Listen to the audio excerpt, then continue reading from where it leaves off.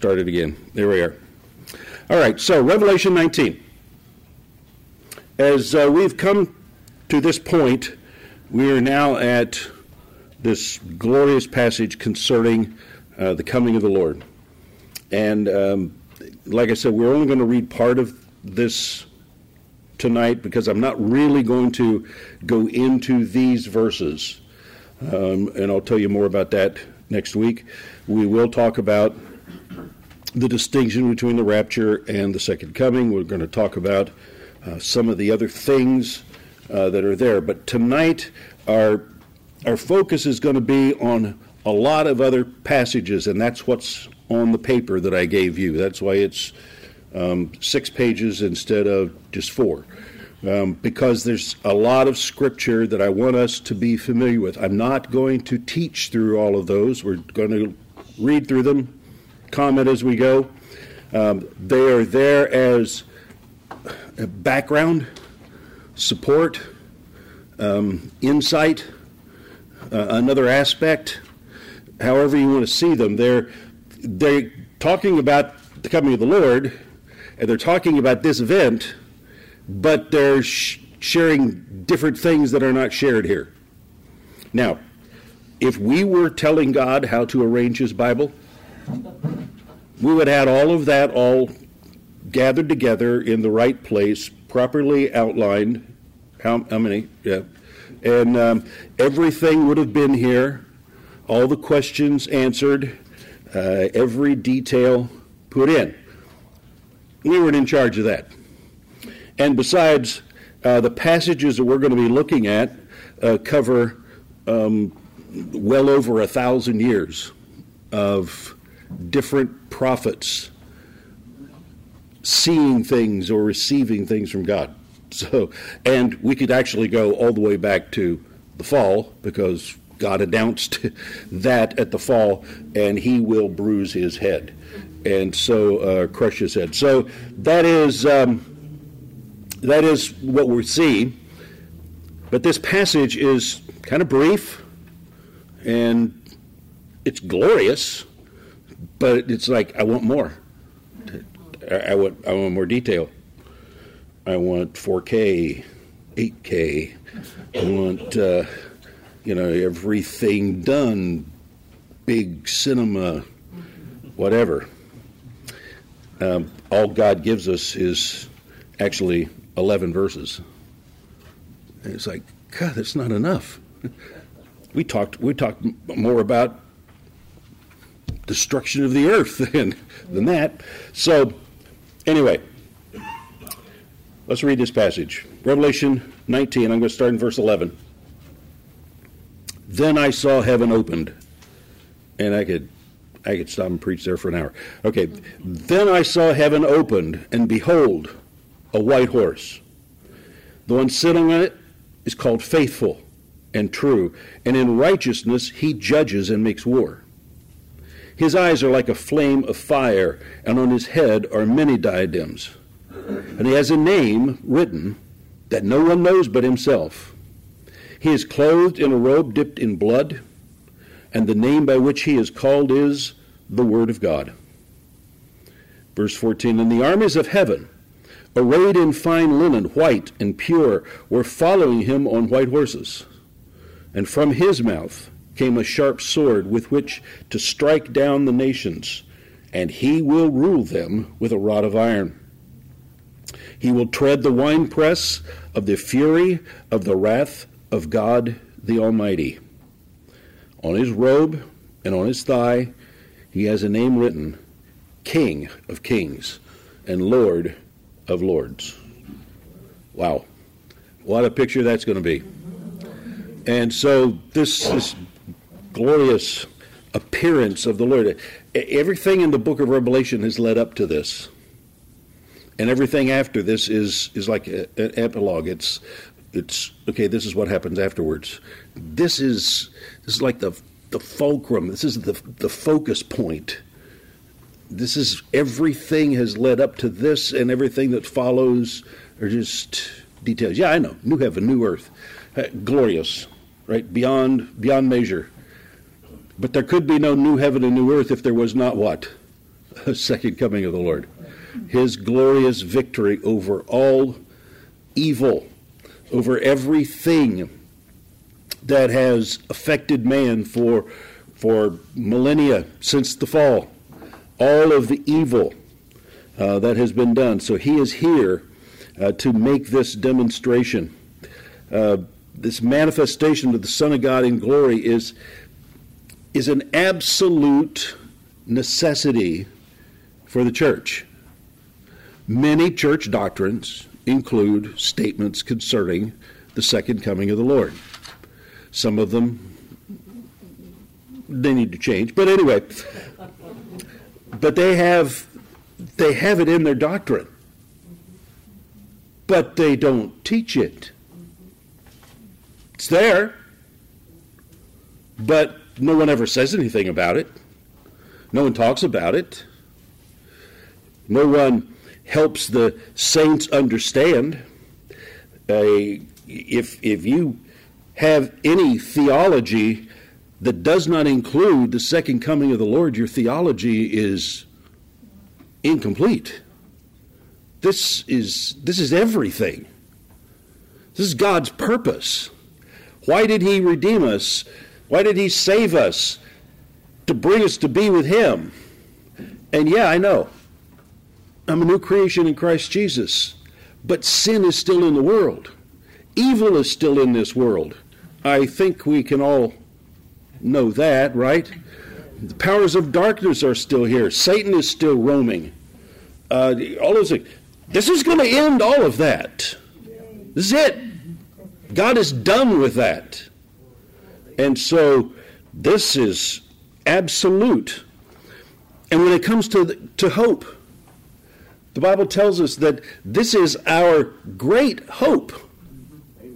This is the great hope. We have all kinds of hope. Every one of us has things that we hope for. There's things that we're hoping for in the Lord. There's things that we're hoping for with our family.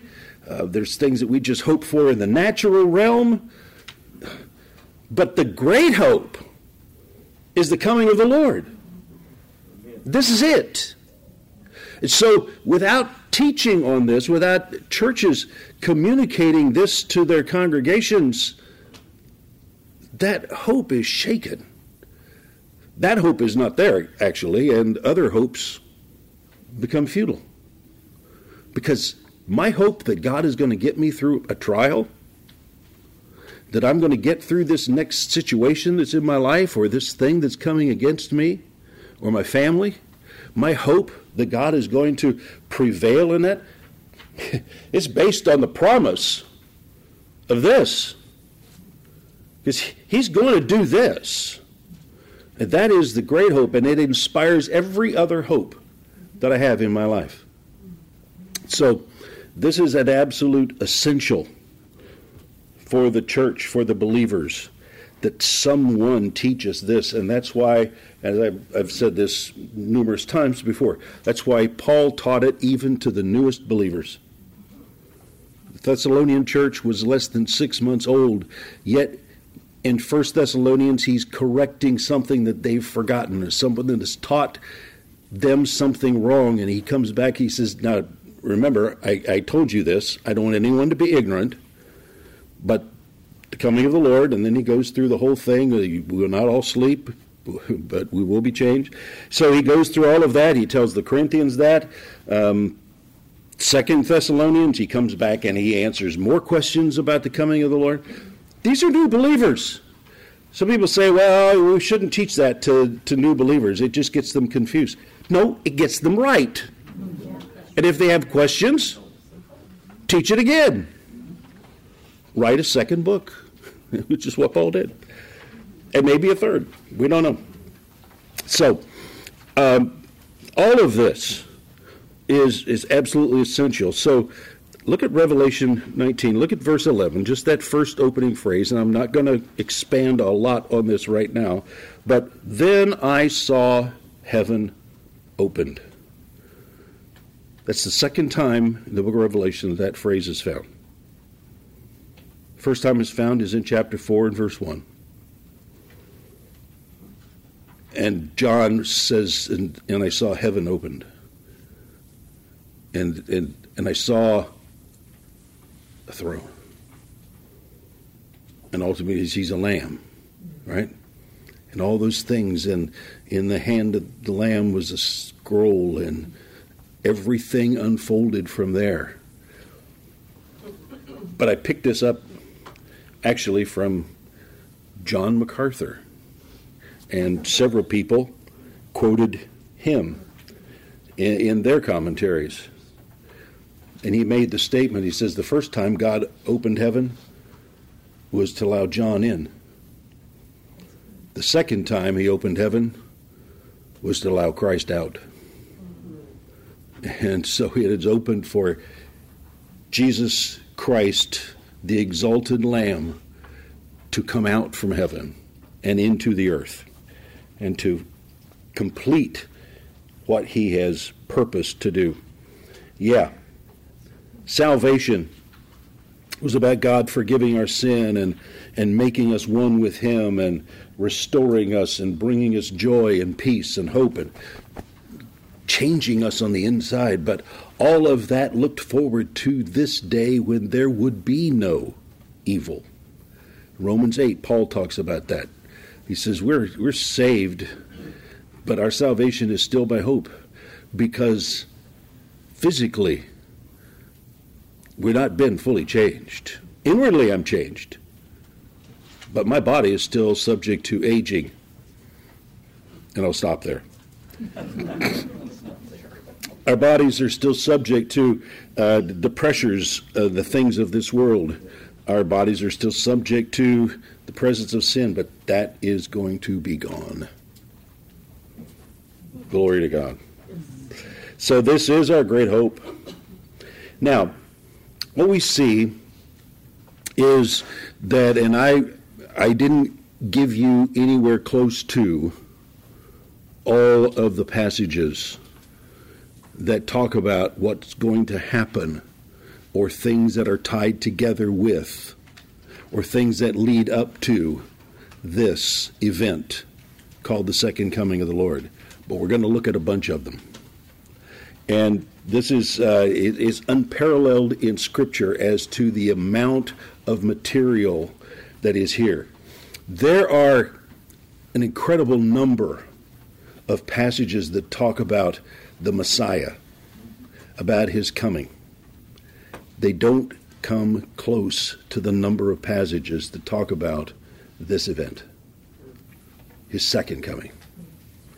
His first coming, thank God, because by his first coming we're saved. And his first coming, he brought the glory of heaven to us. Now he's going to bring the glory of heaven to reign over the earth. And so this is just an incredible passage, and it is backed up, as I said, by so much Scripture, of which we're going to look at a handful. Like I said, there's 11 verses from verse 11 to verse 21. There's 11 verses here that talk about this event in the book of Revelation. But there's so much more. There's things, it's like you read through this and say, yeah, but where is that thing? People have said that this is going to happen, and that's going to happen, and that's going to happen, and this is going to happen. So where is all of that? It just, actually in just a few verses, he comes down, he opens his mouth, everybody's dead. It's over. Yep. Take the beast and the prophet, throw him in the lake of fire, bind Satan, set up your throne, establish a millennium. It's like, wow, that was over quick. Did you ever watch a movie and you're really expecting a great ending, and all of a sudden the ending is like, it's just all condensed into 10 seconds? I watched 3 hours of this movie to see a 15-second ending? No. I want big battles and all kinds of stuff, yeah. Well, it's there. You just have to look elsewhere, because God didn't want to repeat everything right here. We're going to see some passages that's like It's kind of like what the other prophet said. Well, yeah, the prophets can say the same thing. But then sometimes the prophet says something that no other prophet has said. And so we look at all of this material. So let's go to page 2. Now, there's some scriptures I gave you the references to, but I didn't put them in here. Some of the references I had we'll talk about later because they really have more to do with the millennium than they have to do with the second coming. And in fact, in some of the passages we're going to read, the second coming and the millennium are kind of crunched together. And we'll see that as we go. Now, again, differences. We'll get more detail on this, and like I said, it's on that flash drive I have. But the church age ends with the rapture. The church age ends with the rapture.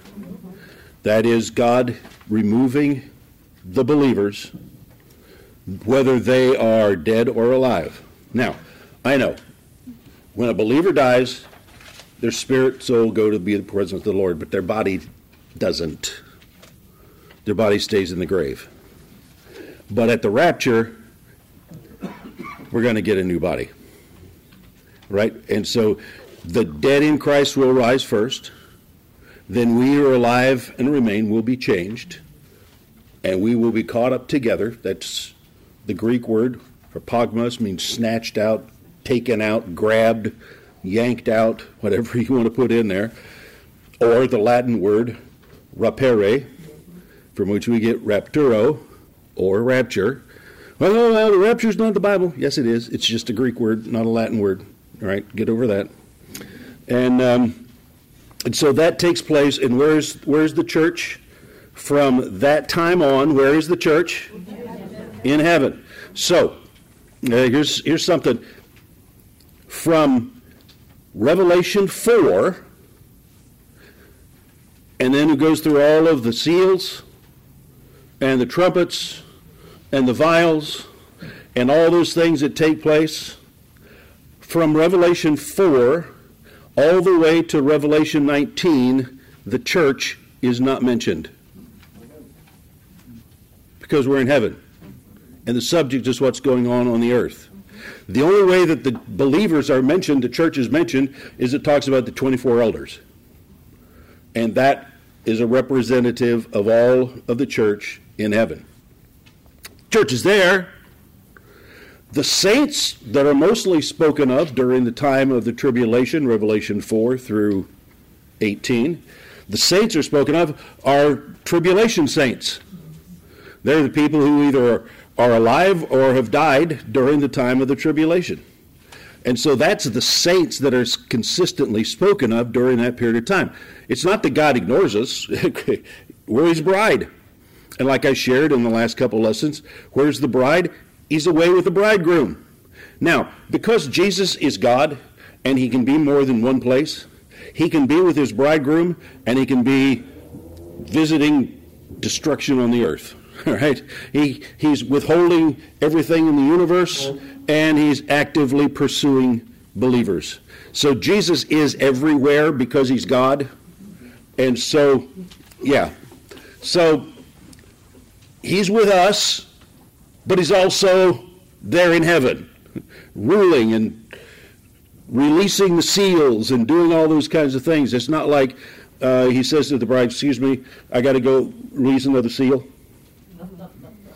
I got to go, sound a trumpet or whatever. No, he's with the bride, but he's also ruling over so many of the things that take place during the revelation, during the tribulation, because a lot of those things are enacted by the Lamb. Okay, so where's the church? In heaven, with the Lord.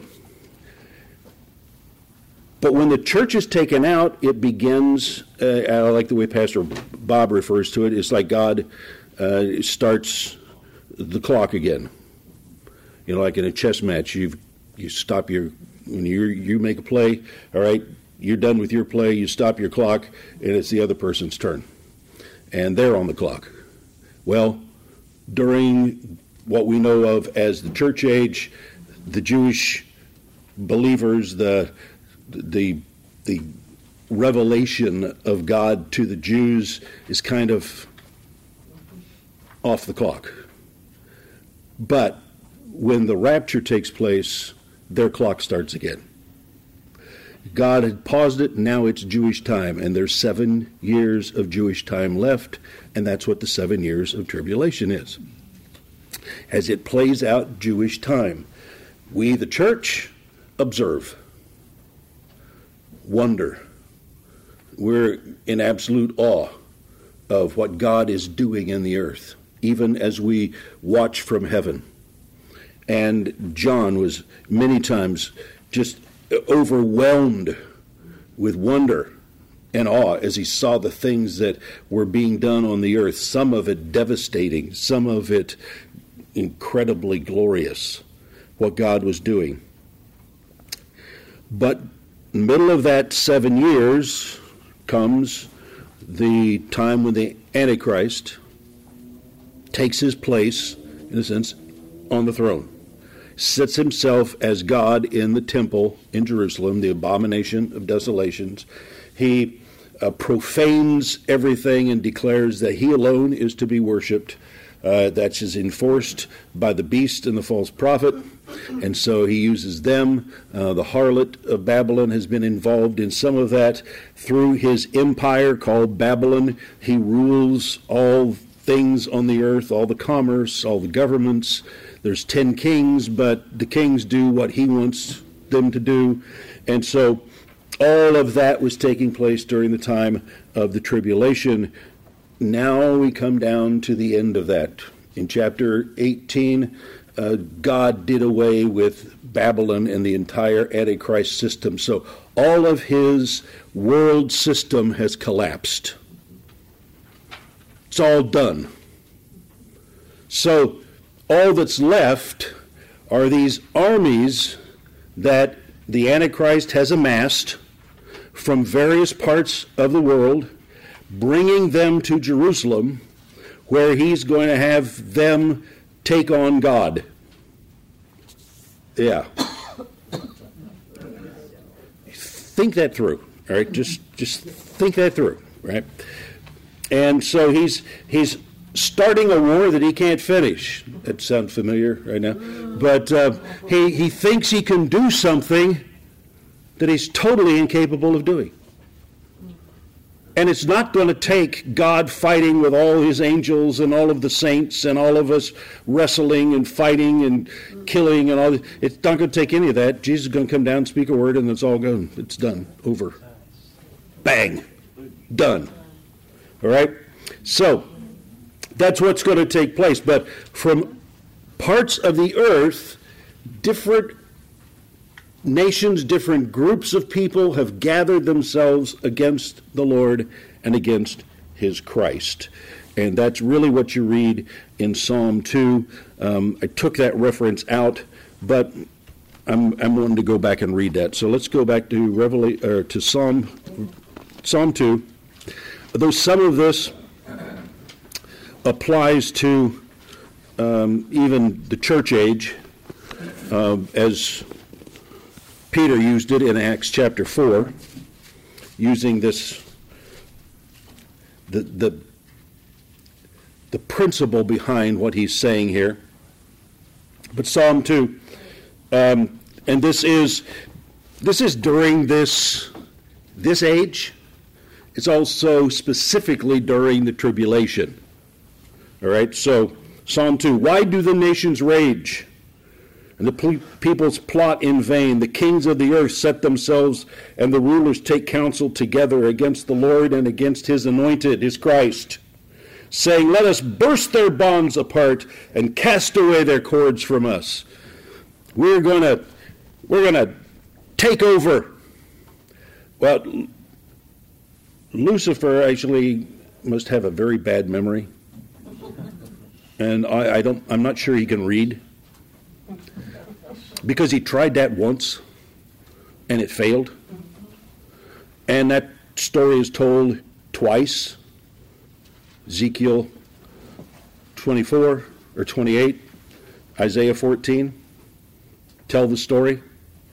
Jesus mentions it. We can read more about it in a couple other places in the New Testament, just little statements about Lucifer being defeated. And so he's tried this before, but he's got all these people hepped up thinking, hey, we can take this. Verse 4, and the one who sits in heaven wrings his hands, calls a council. What are we going to do? They don't like me.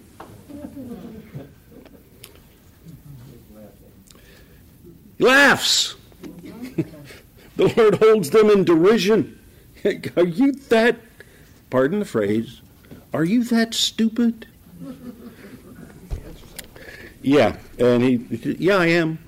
So, now, we all remember Acts 4. Peter used this in reference to the people who opposed Jesus and put him on the cross. He makes reference in this to those who are trying to stop the ministry of the church and the spread of the gospel. So the principle applies to many things. But the reality of this passage is about the coming of the Lord. Amen.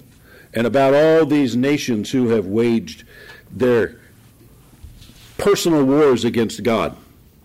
And so he says, he holds them in derision, then he will speak to them in his wrath and terrify them in his fury, saying, as for me, I'm not concerned. I set my king on Zion, my holy hill. My king already rules. It's too late. I have set my king. I'll tell of the decree, verse 7, the Lord said to me, you are my son, today I have begotten you. God called him his son. Now, he was the son, but in this passage what it's saying is that God, in Jesus' resurrected reality, God placed him as his son over all things. Yes, he already was, but now he's the God-man. Are you with me? Now he's the God-man. As eternal God, he's always been over everything. But now as the God-man, when Jesus ascended, God placed him in this position over all things.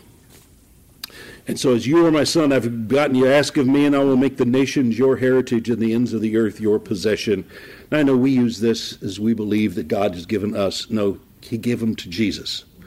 The nations, the peoples, all of the cultures, all of the scattered tribes and tongues throughout the earth have not been given to us, the church. They've been given to Jesus. He is the Son that is being spoken of here. Amen. And he said, you will break them with a rod of iron. Okay, now that's a reference to the millennium. So what I say this both blends together millennium, tribulation, second coming, the reality of Jesus' resurrection and ascension, all of that blended together.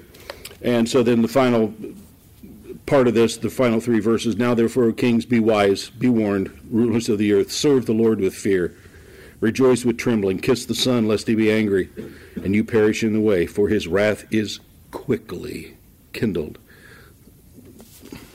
For us, the church, for us believers, is God's wrath quickly kindled? No, this is against those who are declaring themselves against him. Read the context.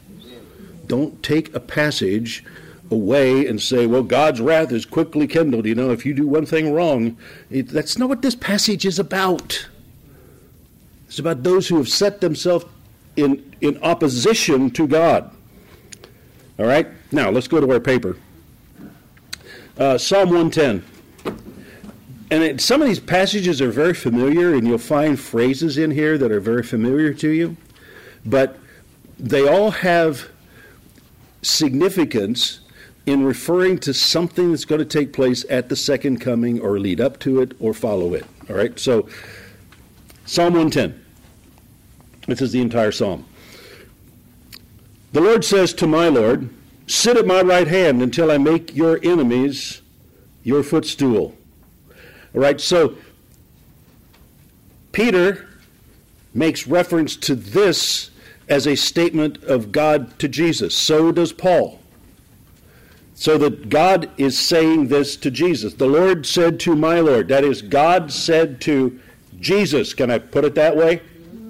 God said to Jesus, sit at my right hand till I make your enemies your footstool. Okay, now notice the phrase, until I make. In other words, they're not yet.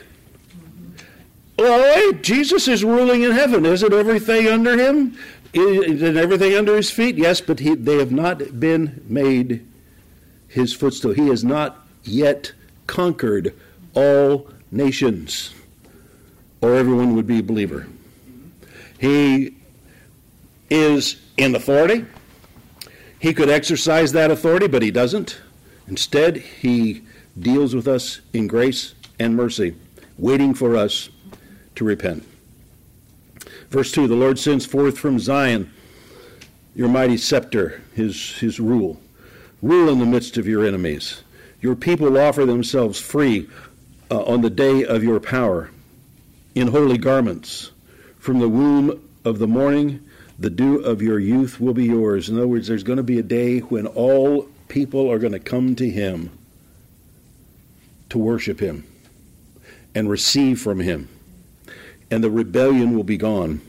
Verse 4, the Lord has sworn and will not change his mind. You are a priest forever after the order of Melchizedek. Jesus' statement, God the Father's statement to Jesus. The Lord is at your right hand. He will shatter kings on the day of his wrath. When is that? Second coming. He will execute judgment among the nations, filling them with corpses. Oh, this isn't happy. I don't want to sing this song. Yeah, we can. Why? Because he's going to do it. Filling them with corpses. He will shatter chiefs over the wide earth. He will drink from the brook by the way. Therefore he will lift up his head. This is a reference to the fact that he will have his own sustenance. He will have his own place of strength. Jesus will not wear out. He won't get weak. This will all be done. He will rule over all the nations. Go to Daniel 2. Daniel 2. Now, this is Daniel helping Nebuchadnezzar understand this vision of this man with a head of gold, chest and arms of silver, belly of bronze, legs of iron, and feet of clay mixed with iron. All right? So this is that man that he has seen. And in the story of this, I'm only going to come down to this part of it, verse 43. And you saw the iron mixed with soft clay. That was the feet. Why? Because that's Antichrist's kingdom.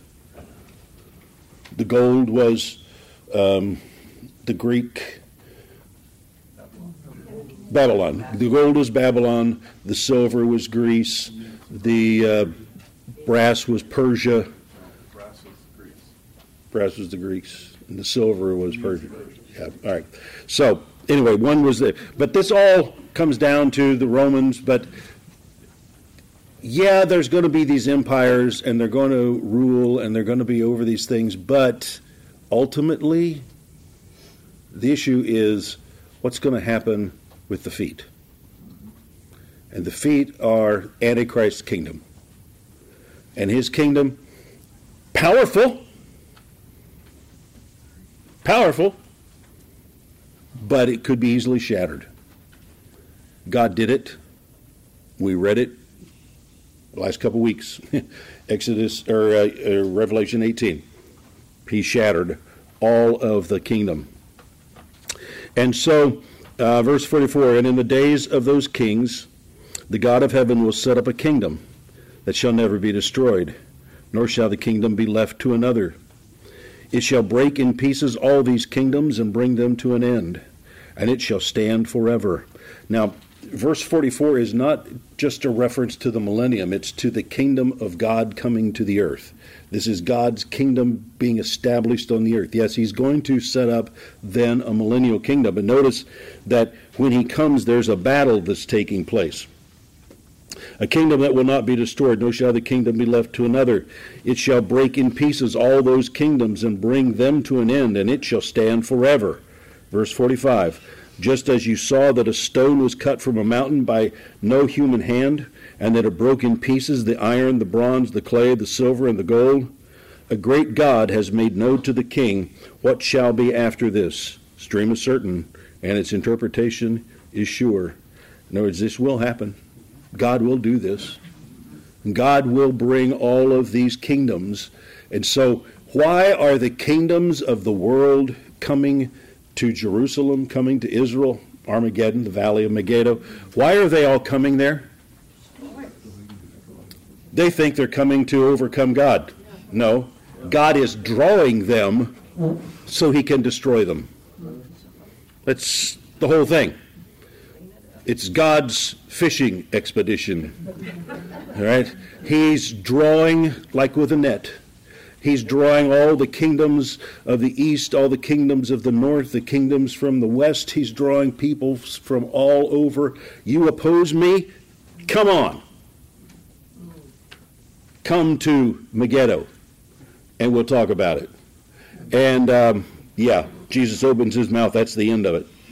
So, it is God drawing all these kingdoms so that he can destroy them. The purpose isn't just for God to do it silently and somehow, well, I don't know, there used to be a kingdom, there used to be a nation, there used to be a people, but I don't know, they're gone. No, God wants everyone to know he did this, and that he is the one who triumphs over all these forces. Zechariah chapter 2. Zechariah chapter 2. God is waking them up. Up, up, flee from the land of the north, declares the Lord. For I have spread you abroad as the four winds of heaven, declares the Lord. Up, escape to Zion, you who dwell with the daughter of Babylon. For thus said the Lord of hosts, after his glory sent me to the nations who plundered you. For he who touches you touches the apple of the eye. God has sent Jesus to destroy those who have come against him. I know. For centuries, for millennia, people have come against God's people. Be they the church, but we're in the presence of God at this point. When we come to the battle of Armageddon, we're already with the Lord. So, the saints he's speaking of here are his people, the Jews, the nation of Israel. I will shake my hand over them. This is the one who touches you touches me. Verse 9, behold, I will shake my hand over them, and they shall become plunder for those who served them. Then you will know that the Lord of hosts has sent me. Now, some of this was seen in God delivering his people from Babylon. But when God brought his people out of Babylon, sin was not done away with. Evil was not done away with. There were other kingdoms that even after they came out of Babylon, God rescued them out and brought them in, but then other kingdoms came and conquered them, oppressed them. So there's some of that can apply to God delivering his people from Babylon, but not fully. This is about God drawing them to Megiddo so that they can fight in the valley.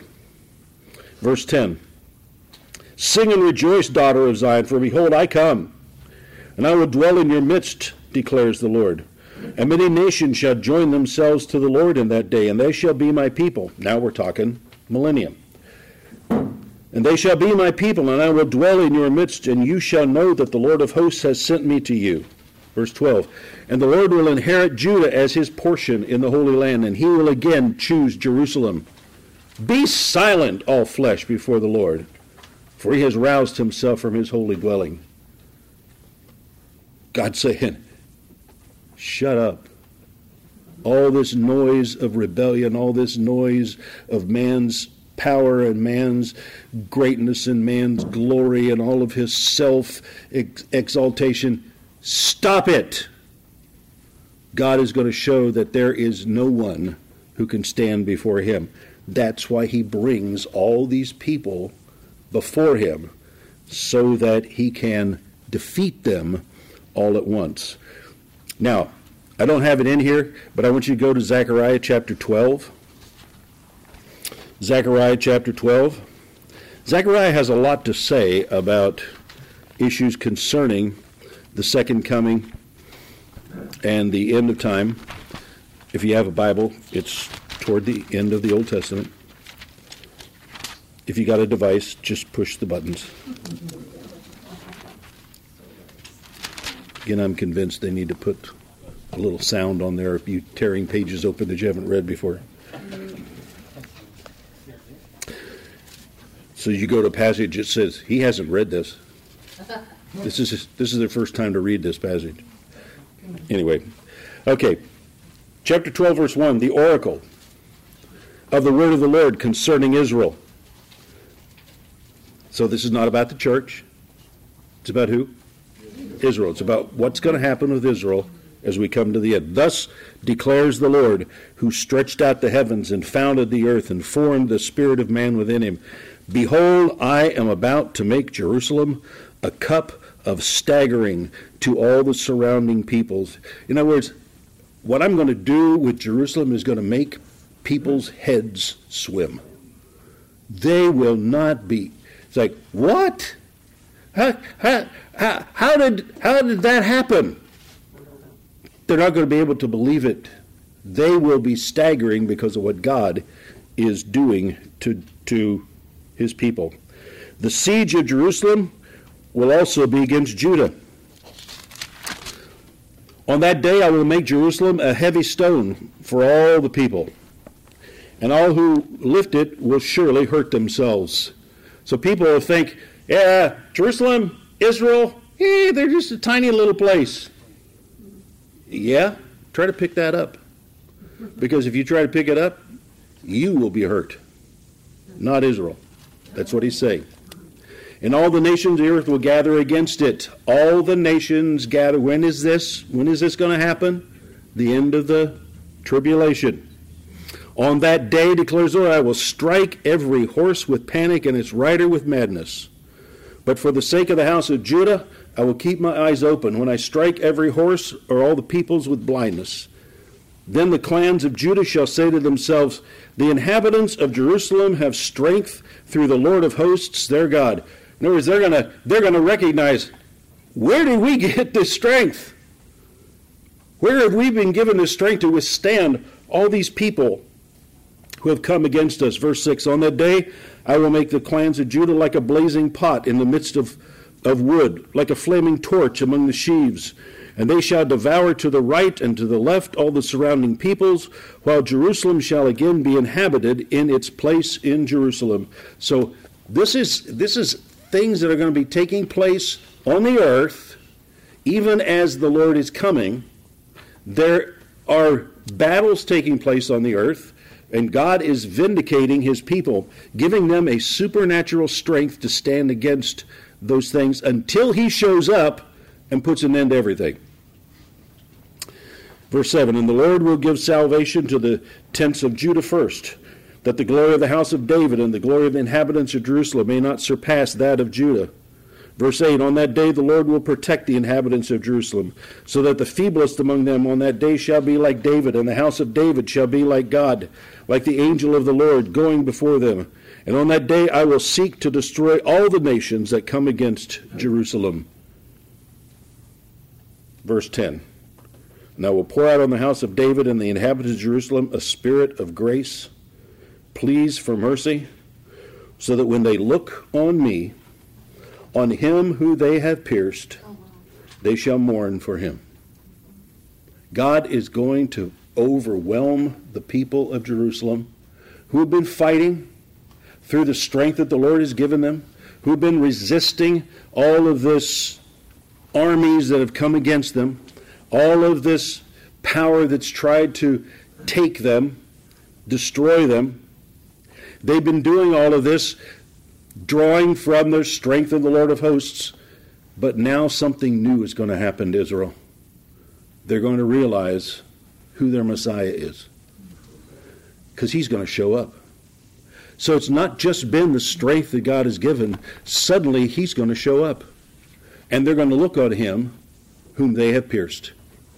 And they are going to see that one. And it says, and they shall mourn for him as one mourns for an only child, and weep bitterly. Verse 11, on that day in the mourning in Jerusalem will be great as the mourning at Hadad Rimmon on the plain of Megiddo. The land shall mourn, each family by itself, the families of the house of David, etc., etc., etc. Go down to verse 14. And all the families that are left, each by itself, and their wives by themselves. All of these people are going to mourn, every one of them. That's a revival. All of the people in every house, in every group, in every tribe that is there, all of them together will be mourning as they realize what they have lost. Go to Zechariah 14, just maybe in the next page. Zechariah 14, verse 1. Behold, a day is coming for the Lord when the spoil taken from you will be divided in your midst. For I will gather all the nations against Jerusalem to battle, and the city shall be taken, and the houses plundered, and the women raped. Half of the city shall go out into exile, but the rest of the people shall be cut off from the city. When is this? This was in Babylon. This is when God took the people away, but God is going to bring them back. Then the Lord will go out and fight against those nations as when he fights on a day of battle. What Zechariah has seen in his vision is a condensing of these things, of all of Israel being taken away and plundered, and their people subjected to oppression, death even. But God is going to bring a day, that is the second coming. And so Zechariah sees these two things all condensed into one time. And he brings about this glorious deliverance. Then the Lord will go out and fight against those nations as when he fights on the day of battle. On that day, his feet shall stand. So we're not talking about Babylon anymore, because what's going to happen here never happened. Verse 4. On that day his feet shall stand on the Mount of Olives that lies before Jerusalem on the east. And the Mount of Olives shall be split in two from east to west by a very wide valley, so that one half of the mount shall move northward and the other half southward. And you shall flee to the valley of my mountains, for the valley of the mountains shall reach to Azal. And you shall flee as you fled from the earthquake in the days of Uzziah king of Judah. Then the Lord my God will come, and all the holy ones with him. This is the second coming.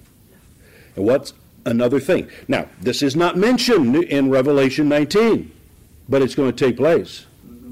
Then when Jesus comes down, he will come down to Mount Zion. And when he touches the ground, the earth will split from east to west. And what happens when that takes place also is that a great channel is made between the Mediterranean Sea and the Dead Sea. And the water flows freely between them. And so God has done this glorious thing. Now, if you've been to Israel, one of the things that Pastor Bob always did with us in our group, and I did when I took a group, is you sit up on the Mount of Olives and you look over the city, and you're seeing this city, but between the Mount of Olives and the walls of Jerusalem, the Muslims have made a cemetery. And so they have buried tens of thousands of people in these graves, because in their thinking, the Messiah, well, he can't. He's God's anointed. He can't touch a dead body.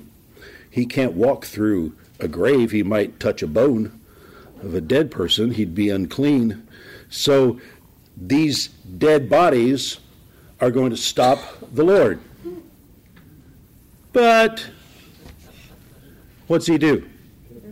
He splits it open. It splits it open so that there's the gate. And Jesus just walks from the Mount of Olives right to the beautiful gate. And he enters in through that. So much for trying to stop the Messiah. Right?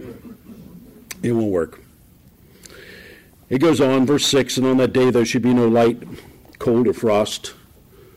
Some of us are really happy about that. And there shall be a unique day which is known to the Lord, neither day nor night, but in evening time there shall be light. On that day living waters shall flow out from Jerusalem, half of them to the eastern sea, half of them to the western sea, and it shall continue in summer as in winter. So God is going to open up a fountain out of which will flow these waters to both of the seas. And the Lord will be king over all. Now we're talking millennium. All right, so first was the second coming, and all of that happened. It's not mentioned in Revelation 19, but it happens. And as he comes, as he touches down on the Mount of Olives, it is split, and the water comes out, and all of these things go on. Then what takes place is it follows in verse 9, and the Lord shall be king over them. 10, the whole land shall be turned into a plain from Geba to Rimmon, south of Jerusalem. In other words, all going to be beautiful, flat fields, harvest fields, but Jerusalem shall remain aloft on its site. Jerusalem will always be lifted up. All right? To the corner of the gate from the tower, etc. Verse 11, and it shall be inhabited, for there shall never again be a decree of utter destruction. Jerusalem shall dwell in security. And this shall be the plague with which the Lord will strike all the people that wage war against Jerusalem. Oh, here's some fun facts again. Things that we can make a song out of. The Lord will strike all the people that wage war against Jerusalem. Their flesh will rot while they are still standing on their feet. Their eyes will rot in their sockets. Their tongues will rot in their mouths. I can see people from Hollywood lining up now to make the movie of that. And on that day, a great panic from the Lord shall fall on them, so that each will seize the hand of another, and the hand of the one will be raised against the hand of the other. In other words, all these people are going to start grabbing for someone else to help them, but they're actually going to end up fighting each other. Even Judah will fight at Jerusalem, and the wealth of all the surrounding nations shall be collected, gold, silver, garments in abundance. And a plague like this plague shall fall on the horses and the mules and the camels and the donkeys and whatever beast may be in those camps. And then what follows is millennial language.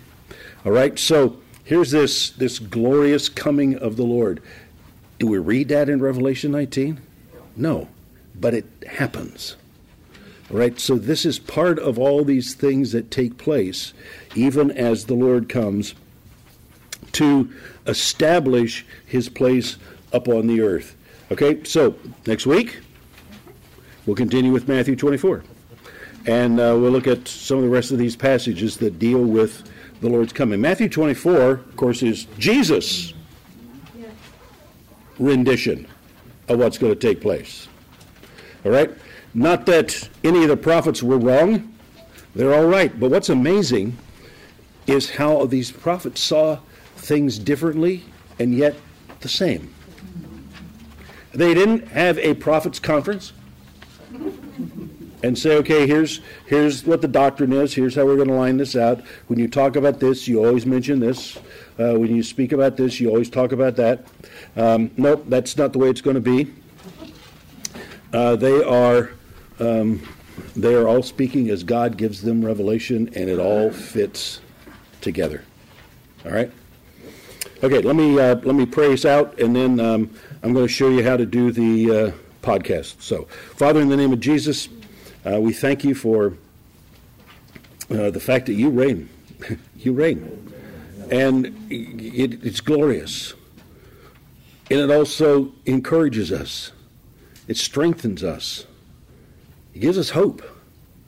No matter what the darkness of the situation is, it is nothing compared to what you will overcome on your coming. And Father, we thank you that as we can look forward to that hope, we look forward to the hope of healing, of restoration, of your strength being made new and alive in us. We also thank you, Father God, that you are bringing people into your kingdom. using the words that we have, using opportunities, using things in the earth, your own supernatural ways to draw people to you, that they might find salvation in faith in the Lord Jesus Christ. And we thank you for it, Father. In Jesus' name, amen. All right, so I need to turn the TV on, and you'll have to give me whatever comes on first. Something fell down, I don't know what it was. It could be Fox News, but we're not going to watch Fox News. Okay, so what I want to do, I told you, don't want to listen to that. Yay, mute. Okay, hold on. I gotta do my thing here. Mirror screen, Samsung, and there we are. Okay. All right. Now, there's a couple ways to get to the podcast. One of them is by having the app. How many have a podcast app on your phone? All right. Podcasts are just teachings. And almost every church, a lot of places have podcasts you can listen to, different individuals. So, podcast is an app that you search and you download to your phone. Once you've got that there, then you can search on the app. So I'll open this. Now, mine's already found two things that I listen to. One is about my Fuji camera. All right. The other is Home Church Bible Class. All right, so this is what I've got. And so I can go to Home Church Bible Class, and there's all the episodes last week before, all right, all the way down to the first one in January, right? That's all that we have on the podcast, and then, of course, all the ones that are going forward. Now, again, this one won't be on because Brandon is not in town, and I don't know how to upload these. I don't have the skill. Okay, so if you already have this in your podcast, you'll follow. I'm gonna do this. All right, I'm not going to remove from my library, but I'm just going to unfollow. All right, so here you go to Home Church and see the little plus sign up here at the top. I think this has got a laser on it, but I don't know how to use it. Here's a laser button. I don't know. There's a dot. Was there a dot? I don't know. Anyway, see the little plus sign at the top? All right, you push on that, and you're now following Home Church Bible Class. All right, yeah. So, thank you. So this is the podcast. This is what you get when you go to the podcast, and so you can find all the lessons here. Now, there's also Home Church regular. You can listen to our Home Church series, whatever, through the podcast. You can go back to different shows. You can load shows on here. Anything that you follow will be here on your shows. All right? You can save the lessons. So when you come to these, you can save them so they'll show up. All you have to do to save them is over here at the side. You save them. Nope, you have to have it open. Sorry. Save this by, see the little check? So you check that, and it's saved to your device.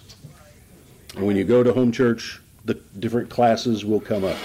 It doesn't matter which podcast or app you have, it should be on there. It should be on there. This is Apple's podcast. So you have to do a search. Well, mine is Google, but I put in it exactly the way you did. Home Church Bible Class? Yeah. And it doesn't find it? I don't know. I don't know how to find it through Google. I don't know what I'm doing when I have an Android phone. Well, I got that one.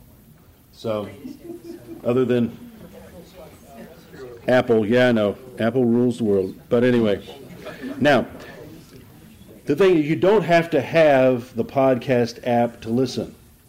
You can listen from the website, and the website will get you there. But all it's going to do is get you to this same page. So let me show you how to do that. All right, so here we go to our whatever website. This is the home church website. All right, so you go up here where the three lines are. You touch that. Then you touch media. And then you scroll media down to Home Church Bible Class. All right, so if you go to the website, again, from this page, right? Media, scroll down, Home Church Bible Class. Listen here, and you're back to the same place we were before. All right? So that's how you do this. You can save these, you can download them so that they're on your computer if you want to. I download them so that I can listen to them anytime. If you download it to your device, then you can listen even if you don't have an internet connection. If you don't download it, you can't. So if you want to be able to listen to it like someplace else and you don't have an internet connection, download it to your device, but then you're going to have the room for it. But you can download it, and then you can erase it after you've listened to it. When you're in your cave. So, okay, so that's pretty much it. Notes? The notes, I told you, I'm going to send you by email. You can get to them here. It's just that every time I've tried, I get lost. All right, so... Click on website, go back. Do what? Click where? Button that says website, under the play, just above it. Under play... I don't know what you're talking about. See the play button? There should be a clickable right above it. I don't even know what you're talking about. I don't see a player. You mean resume? Where it says resume? Resume's too high. Here's the way I do it. Each one of those you go to this, okay, and you go to that, and brings up the notes. All right? Did you put it on? this and that, didn't you see? Sure, you saw. You choose the lesson that you're listening to, all right, the lesson that you want to listen to. Then I'll do the next one, Marriage Supper of the Lamb. Okay. Then click on the Marriage Supper of the Lamb, and it brings up the notes. All right, now from this you can open them in something else. You can send them to yourself, whatever you want to do. All right? But I'm going to send you the notes in PDF form every week. All right? So you'll get that tomorrow. There'll be an email with the notes in it, but it won't have the link to the podcast yet. You can go out and listen to the other podcasts, but you can't listen to tonight's lesson till Brandon gets back. All right? Everybody okay? Everybody confused like me? No. Questions? Yeah. Okay. All right. So if you want to be dismissed, you can. Michael has a question, but yeah. All right. So that's Just a it. question. You want to go first? Go for it. Raiders of the Lost Ark. What about it? They already stole that idea. Yeah, I know. Yeah. Fire pot, flaming pot. Is that the same as a crucible? Mentioned in Zechariah 12:6. I suppose. But it's just like where it says horses and all those things. The next battles that we fight with horses. But the horse was their military equipment of the day. John couldn't talk about tanks because they didn't have tanks in his day. Well, they probably won't then because all the fuel sources.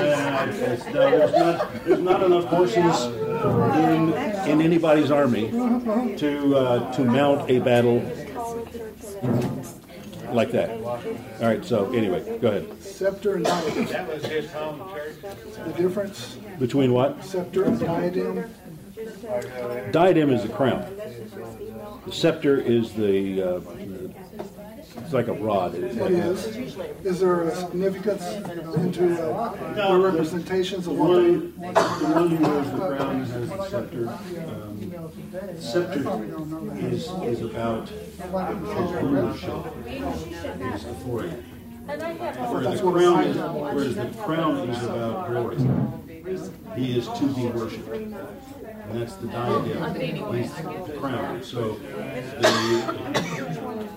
a sovereign, king, queen, whatever, they are to be worshipped. So they even call them your worship, your highness. Right? So the crown is about their glory, whereas the scepter is about the authority. So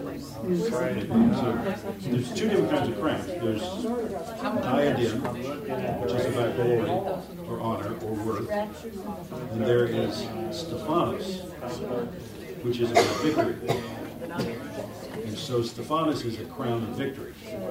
And so when a king or someone who won a battle or an Olympic athlete, they could receive a crown, Stephanos.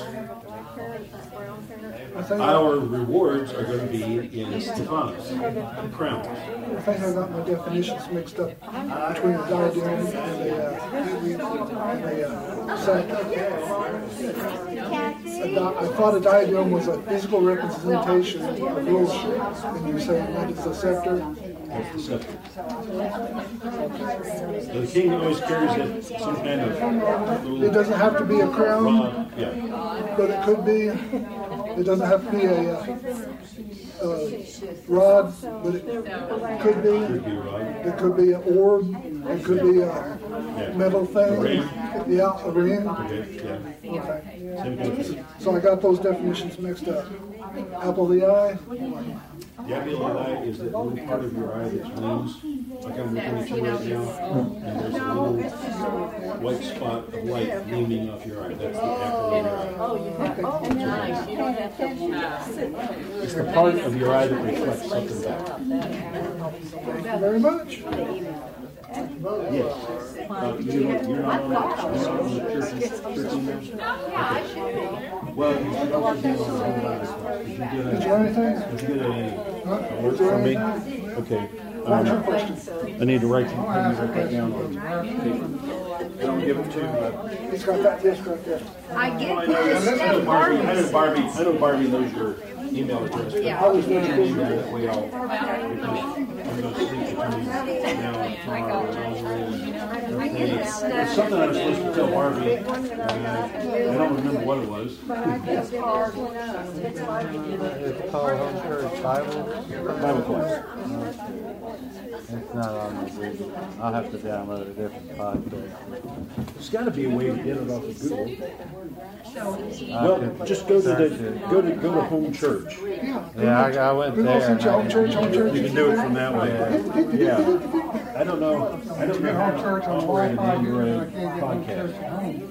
Well, that don't sound right. You can't get on Apple Podcasts. Oh, it's good.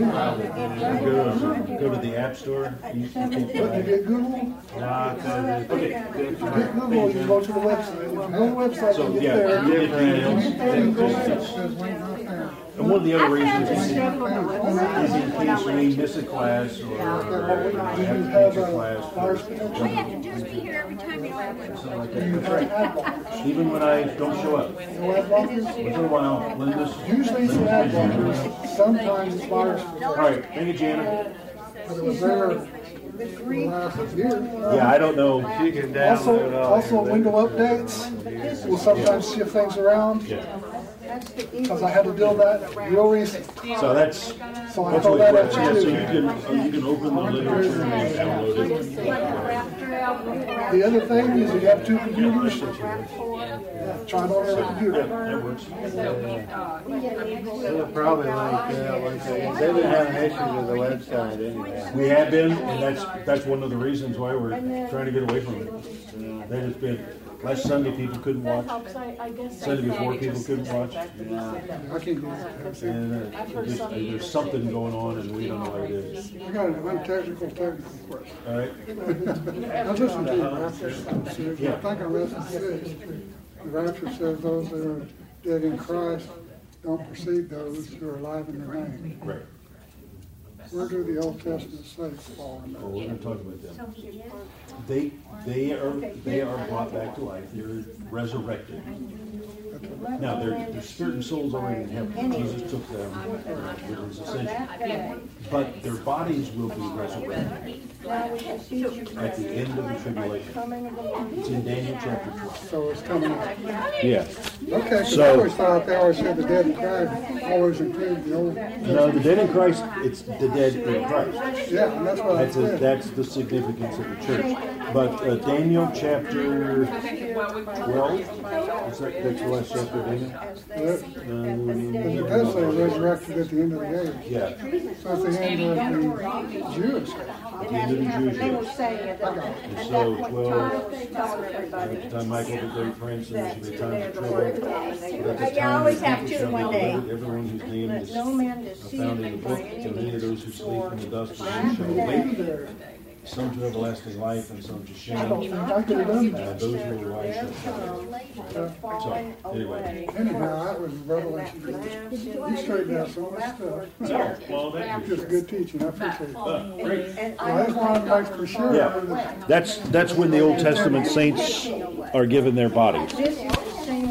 So their spirit and soul is with God, but their bodies are That's why the raised. first shall be last and last shall be But that is a copy My grandfather's body is not raised, but it will. translation. And God will change mine.